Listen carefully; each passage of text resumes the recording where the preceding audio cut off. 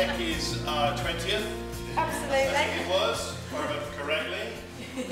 Though my memory is not always accurate, but quite a few people there, great time, great food. What a great curry. Who made that curry?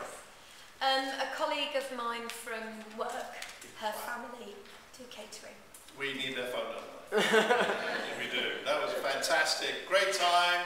And some of us obviously clearly enjoyed the dancing, and some of us did not step across the line.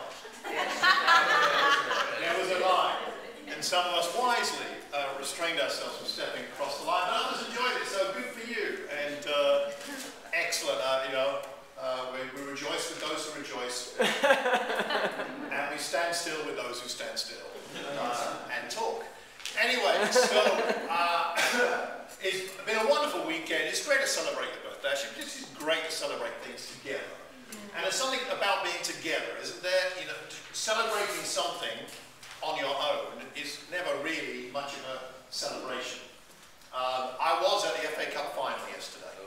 Oh, sorry, Dan. And every time I mention this, poor Dan, it's a stab to his heart because he wasn't able to be there as a Man U fan. But I was very lucky and blessed in that my brother-in-law won some tickets to the FA Cup final. Man United versus Crystal Palace. But my brother-in-law is a dyed-in-the-wool Manchester City fan. Oh! Season ticket holder, everything, all his life. So there's no way he was going to go to a cup final involving Man United. So he kindly offered me the tickets. So my son and I got to go for free. And we got some of the best seats in the whole stadium. Well, not just free, they were fantastic seats. Really pleased for you, Mum. And can't you just feel that? You just love it when God blesses you. You can feel the encouragement. Rejoice with those who rejoice, Dan. Bible. And but it was 88,000 people in the stadium and singing for the whole match. It was extra time, so 120 minutes plus. I mean, singing the whole time. And there was something just so amazing about being there together. I've watched the FA Cup final on television many times. It's not quite the same thing as being there with 88,000 people. That's why we come together, I think. A lot of what we do here is just to celebrate one another, what God's done in our lives and what Jesus has done for us. It's really about that celebration. And today we're looking at a community of people who were stunned by what God did. Both those who fully believed in who Jesus was and those who I think were curious got something that stunned them, surprised them. So let's dig into our passage. Sarah's going to read it for us. So Sarah, would you mind reading Luke 9, verse 10 down to verse 17? That's what we're into today. When the apostles returned, they reported to Jesus what they had done. Then he took them with him, and they withdrew by themselves to a town called Bethsaida. But the crowds learned about it and followed him. He welcomed them and spoke to them about the kingdom of God and healed those who needed healing. Late in the afternoon, the 12 came to him and said, "Send the crowd away so that they can go to the surrounding villages and countryside and find food and lodging, because we are in a remote place here." He replied, "You give them something to eat." They answered, "We have only 5 loaves of bread and 2 fish, unless we go and buy food for all this crowd." About 5,000 men were there. And he said to his disciples, "Have them sit down in groups of about 50 each." The disciples did so, and everyone sat down. Taking the 5 loaves and the 2 fish, and looking up to heaven, he gave thanks and broke them. Then he gave them to the disciples to distribute to the people. They all ate and were satisfied, and the disciples picked up 12 basketfuls of broken pieces that were left over. Thank you. They were all satisfied. They were all satisfied. And I think they were all a bit stunned.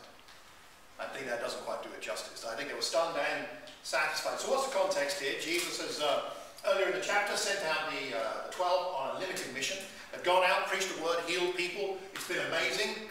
The crowds are astonished. Herod, word reaches him. He's astonished. What's going on? And the apostles come back and they return and they come back to Jesus and they report all that they have done. And Jesus says, "Come along with me. We're going to go get some rest.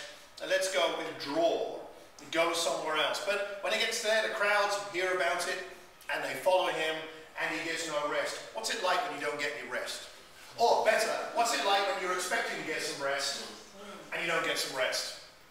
Don't know what happens to you? I get grumpy. This happened on Wednesday. Penny and I were busy and it was really tiring, and I went and sat down and I thought I'm going to get some rest now. But it ended up where my trying to get some rest, my desire to get some rest, compromised the things that Penny needed to do, and I ended up being very grumpy when she talked to me. You know, couldn't she see I was needing to rest and all that, and she wanted to talk to me, of all things.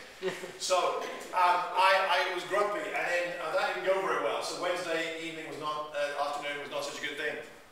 And so then the next day we talked about it, or the day after, and Penny pointed out to me, as I confessed, and I agreed, yes, I was grumpy, and I'm sorry, and I apologized. But she pointed out to me that the word grumpy is not in the Bible. The word selfish is.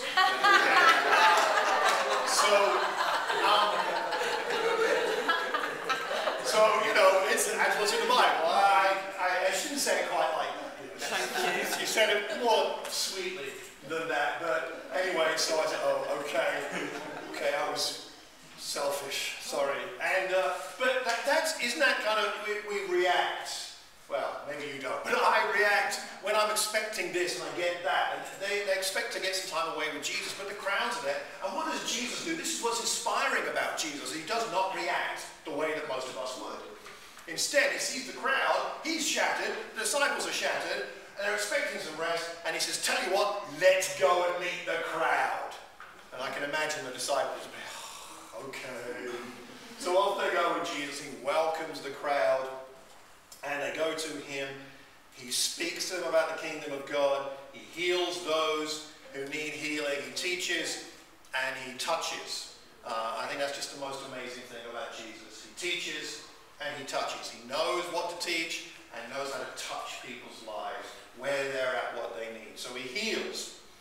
And there's a big crowd there. I mean, I suppose the big crowd could be testimony to the success of the Apostles' mission earlier in chapter 9. They've been preaching and teaching. So they're victims of their own success. And then the ever so kind-hearted and compassionate 12 go to Jesus and tell him, send them away. Come on now, we were expecting some rest. You've welcomed them, you've taught them, you've touched them. Now it is time for them to go away. Because we need, well, it doesn't say what they think they need. But I get a feeling a bit behind this to send them away. I'm not sure it's all about their compassion for the crowd. Send them away so they can go to the surrounding villages, countryside, find food and lodging. We're in a remote place. And then Jesus says these astonishing words, you give them something to eat. You give them something to eat. Let me ask you, let's have a little discussion here. Why is he asking such or making such a ridiculous demand of his disciples? When there are 5,000, well, 5,000 men, and in the Bible times you counted men in numbers like this, so it's reasonable to assume that there were equal numbers of men and women, because women did follow Jesus and came in the crowd. So let's just say there should be probably 10,000 people here. So you feed them. What's going through Jesus' mind? What's going through his head here? I mean, it doesn't make any sense. What do you think? Why would he make such a demand? Why might he say such a thing to his disciples? Right? I think he's trying to provoke them. Provoke them? Thinking. Or, get a reaction. That's right. Or, from them. Yeah. Maybe test. Maybe it's a test. Okay. Yeah. All right. Anything else? It's beyond human ingenuity to do that. He's taking their mind elsewhere, outside of what they can see, what they can do. I think he's trying to get them to not think practically, but think faithfully.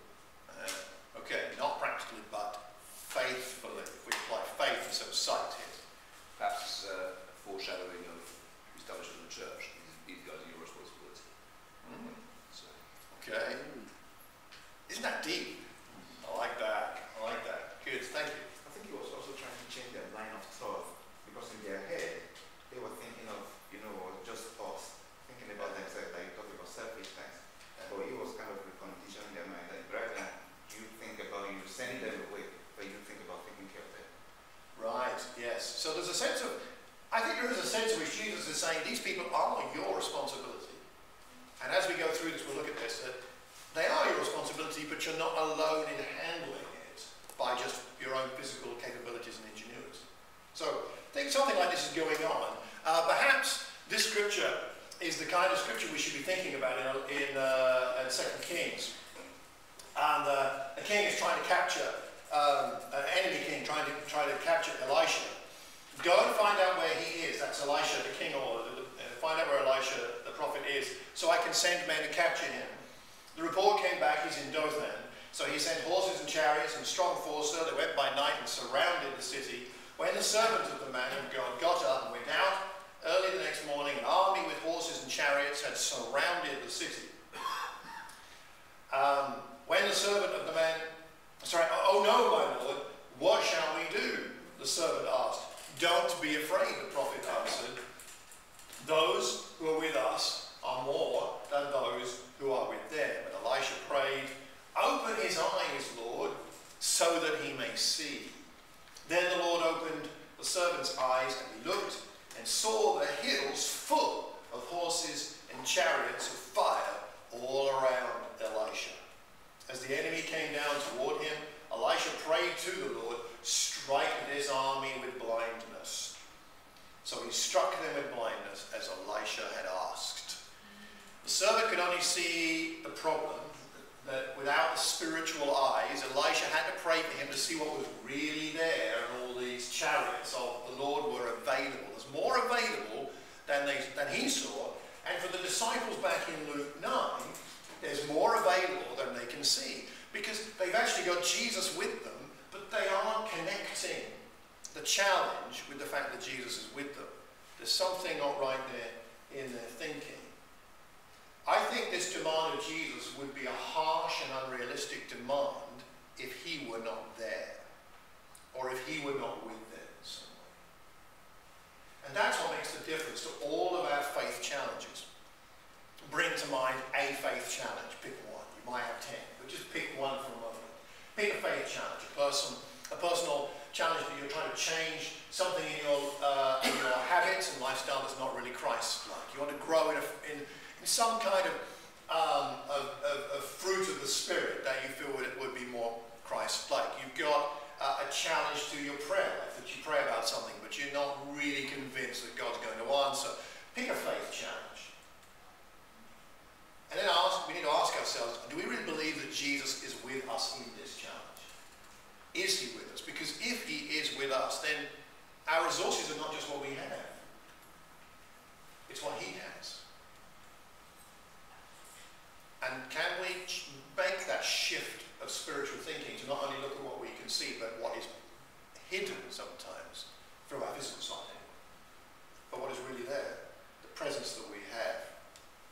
If they were going to buy enough food for say, 10,000 people, that's about 7 months' worth of wages. And however much you earn, from the lowest earner here, pocket money probably, I imagine, to the highest earner, you don't have to put your hand up, you may not know who you are, but 7 months of anyone's wages is a lot of money to dole out for a bunch of hungry people who should have brought their own sandwiches anyway. Let's face it, what will they think? So, that's a lot. It's unreasonable. But Jesus is with them. So let's think about this for a minute. Jesus not only in this situation sets up a faith opportunity, which I think is what he's doing, but he also supplies the power, the strength, the inspiration for what is needed. So what do they find? They have 5 loaves of bread and 2 fish. The loaves were probably a bit like in the picture there, where they'd be flat. Quite thick, but circular, maybe 18 inches in diameter, and could be used to wrap things in or just to tear off and eat. A couple of fish, we don't know how big they were, you know, big old 30-pound fish or just little minnows, I don't know, but nonetheless, 5 loaves, 2 fish, not enough to feed 10,000 people, that's for sure.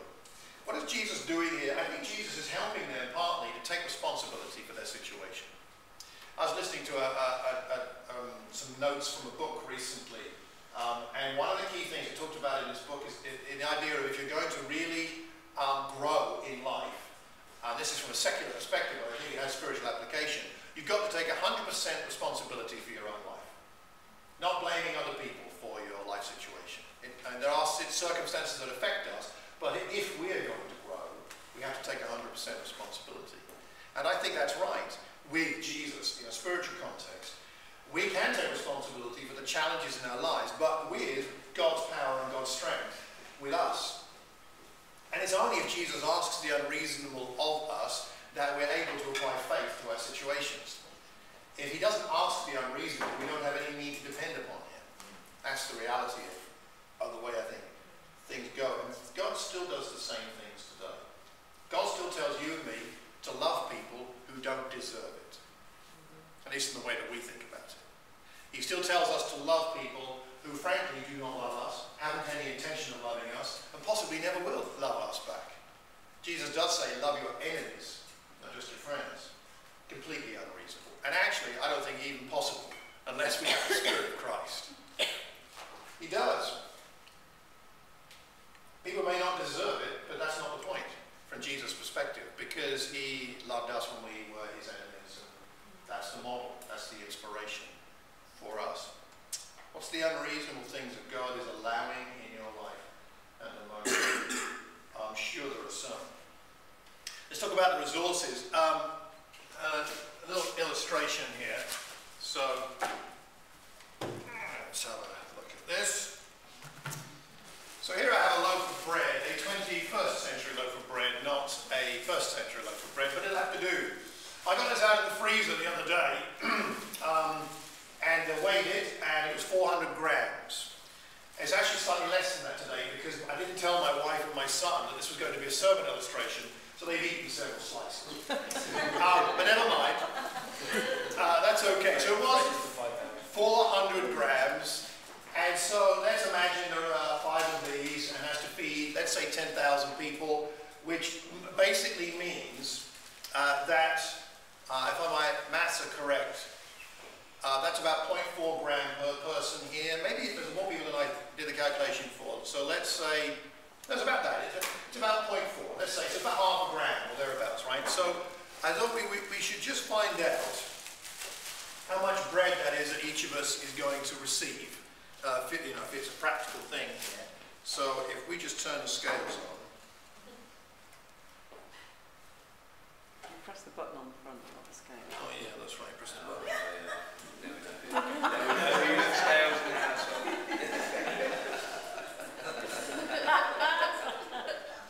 Now, how much is half a gram? That's 3 grams. That's 2 still. That's still best part of 2. No, I've got too many crumbs on here. I'm not sure these scales are really that accurate. In fact, they only go down to 1 gram. So, okay, I'm going to say that's about 1 gram. So half of that. Okay, so here's your lunch. Okay, that's your lunch. Right. And that's it. Okay, till dinner. Or maybe breakfast. I don't know how often you get fed in your household, but that's what we're dealing with here. Jesus says that's what we've got to feed this lot with. And that's what the disciples say. Jesus says, that's enough. I rather think that's a bit of a metaphor for how much faith do we need. We just need a little bit. And just need a little bit and God will make the rest work. It's what we offer, it's not what we've got. It's the spirit with which we offer God what we have, not actually physically what we have. You don't have to have faith as big as a mountain. You need to have faith as small as a seed, or half a gram of bread. That is really all we need. And that's enough. Just graphically, that's Watford Stadium just down the road here, Vicarage Road. That holds about 20,000. So 10,000 people is half that stadium. Jesus took 5 of these, and these loaves, and a couple of fish, and fed those 10,000 people. Isn't that astonishing? It shows us what's going on here. He broke the bread, and critically, I think in the passage it's recorded that not only did Jesus take the bread and break it, but he looked up to heaven, verse verse 16, gave thanks and broke the bread. And then said to the disciples, off you go. And he only, I don't know, but I think he only gives them the 5 loaves and the 2 fish. But somehow as they're handing them out, and who knows how it happened. I mean, I'd love to have seen this practically. You know, was it Peter with a basket, and he gives out some bread, and he comes, hang on, there's just as much as when how did that work? And I imagine if I was Peter, I'd be like, okay, I'm going to give you a piece of bread, but I'm going to watch what happens to the basket. and then it wouldn't work, and I look away, and I look back, oh no, it's full again. How did that happen? It's an astonishing thing. I mean, we read these parables and these stories in the Bible, and we get so used to them, but can you imagine being there? There was enough for everybody. They were satisfied. Let me give you another scripture from the Old Testament, which I rather love, which I think has an application here about Gideon. You know the story of Gideon? God told him to go and defeat the enemies of God, and he said, there's not enough of us, and I'm too young and too small and too insignificant and too weak. The angel of the Lord appeared to Gideon, and he said, the Lord is with you, mighty warrior. Pardon me, my Lord, Gideon replied, but if the Lord is with us, why has all this happened to us? Where are all his wonders that our ancestors told us about when they said, did not the Lord bring us up out of Egypt? But now the Lord has abandoned us and given us into the hand of Midian. The Lord turned to him and said, go in the strength you have. That's a key phrase for all Christians, for all men and women of faith. Go in the strength you have. Go with the bread you have. And save Israel out of Midian's hand. Am I not sending you? Pardon me, my Lord, Gideon replied, but how can I save Israel? My clan is the weakest in Manasseh. I am the least in my family. The Lord answered, I will be with you. And you will strike down all the Midianites, leaving none alive. We don't have time to look at the whole story there, but look it up in Judges 6, Judges 7, astonishing victory. Just a few hundred men overcoming thousands of the enemy. Go in the strength you have. I will be with you. 2 key phrases. Go in the strength you have. I will be with you. What the disciples missed in Luke 9, at least at the beginning, is that they looked at the half a gram of bread per person and 1 fish scale per person, and said, and that's it. And they were looking at this instead of looking at the fact that Jesus was standing right next to them. And hadn't he already done all those miracles? Hadn't they already done miracles in the beginning of Luke 9? He'd sent them out with authority to preach and to proclaim the kingdom. And what's the phrase there? Proclaiming the good news, healing people everywhere. That's what and they had done that. And what was the instruction at the beginning of Luke 9? Take no bread. People will feed you, don't worry about it. It's a step of faith. You haven't got enough bread, it's okay. God will provide. You see, they should have learned that at the beginning of Luke 9. Then it comes to another faith challenge. Jesus gives them another faith opportunity, and he's like, there's no bread, everybody. They're like, we know there's no bread. There's only 5 loaves, it's not enough. And they're like, but what are we going to do? And Jesus, okay, all right. I'll do another demonstration of what happens when I'm with you. I ask you to do something unreasonable. I ask you to trust me. I'm going to show you again what happens when I'm with you. Jesus is with every one of us this week. Don't know what you've got going this afternoon. Someone told me they're going for lunch with somebody. That's nice. Oh, there's some bread there, enough for you. And I don't know what you're doing this evening. And Vicky's going to be on a plane. And we pray a safe journey. And that airline food is good for you, and they have enough bread for you there. And we got plans tomorrow. You're at work, you're studying, you're back at school, you are, I don't know. But already, if you think about your week ahead, you can think of some things that feel a little overwhelming. Some things that feel overwhelming, some things that make you feel tense when you think about them. You're trying not to, even though I'm asking you to. You're trying not to think about those things because they make you feel a bit tense, a bit heavy, a bit lethargic, a bit we have those things, right? Bring that to mind and bring Jesus into the picture. That's the discipline of the spiritual mind, is to bring Jesus into that picture, that circumstance, that situation. To do that now, to do that in prayer, such that when we're in the situation, we remember that Jesus is with us and we don't freak out. We may feel burdened still and feel a bit stressed, but we don't freak out. That's a wonderful thing. When Jesus is with us, we don't have to freak out. can instead see ourselves satisfied and be able to satisfy others. They all ate and were satisfied. And the disciples, I think, learned from that how to go in faith. When they saw, say, 10,000 people or so fed, well fed and satisfied, and baskets left over. 12, was it? Yes, 12 basketfuls of broken pieces left over. What a wonderful thing. There was probably a bit of food left over from the party last night, I imagine. Just a little. Just a bit. Just a little bit. That curry was like feeding the 5,000. It just seemed to There was a lot of curry. Eddie was good. not disappear. But I doubt there was multiple times of food left over last night compared to what arrived at the place. Jesus can do the most astonishing thing. Dinner for 5,000. I guess this week you've got some feeding to do, and you perhaps need some feeding, and you've got some other people to feed. Well, do it with Jesus' power, and do it with His strength. And not only will we see God move here and amongst us, but the commission God has given us is Watford, it is Hertfordshire, it is bits of Bucks and Beds, and Dunstable and Dunstable. And yes, Dunstable. Not to Dunstable here today, and it is St Albans, and it is Chorleywood, and it is Chesham, and it is Croxley, and it is the other bit of Croxley, and it is where we're going, where God sends us. So let's pray together. Father, we pray that as you give us faith opportunities, that you'll help us remember that Jesus is with us. Help us not to look at the strength we have as being a limitation, but help us, Father, to look at the strength you've given us as just the crumb beginning that you can then use to do the most astonishing things.